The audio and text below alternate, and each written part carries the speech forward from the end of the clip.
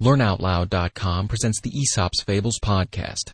A perennial choice for the moral education of children, these brief tales of virtuous living can be enjoyed by the young and old alike.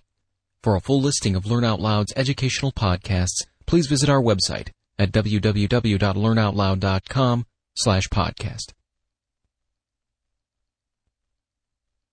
The Image of Mercury and the Carpenter. A very poor man, a carpenter by trade, had a wooden image of Mercury, before which he made offerings day by day, and begged the idol to make him rich. But in spite of his entreaties, he became poorer and poorer. At last, being very angry, he took his image down from its pedestal and dashed it against a wall. When its head was knocked off, out came a stream of gold, which the carpenter quickly picked up and said, "Well, I think thou art altogether contradictory and unreasonable. For when I paid you honor, I reaped no benefits, but now that I maltreat you, I am loaded with an abundance of riches."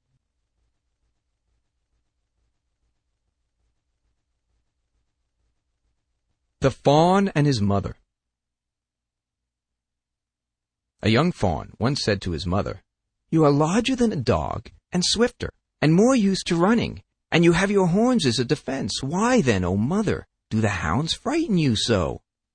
She smiled and said, "I know full well, my son, that all you say is true. I have the advantages you mention, but when I hear even the bark of a simple dog, I feel quite ready to faint, and fly away as fast as I can." No arguments will give courage to the coward.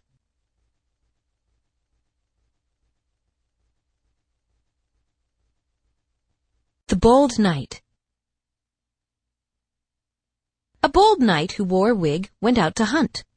A sudden puff of wind blew off his hat and wig, at which a loud laugh ran forth from his companions. He pulled up his horse and with great glee joined in the joke by saying, "What a marvel it is that the hairs which are not mine should fly from me, when they have forsaken even the man on whose head they grew."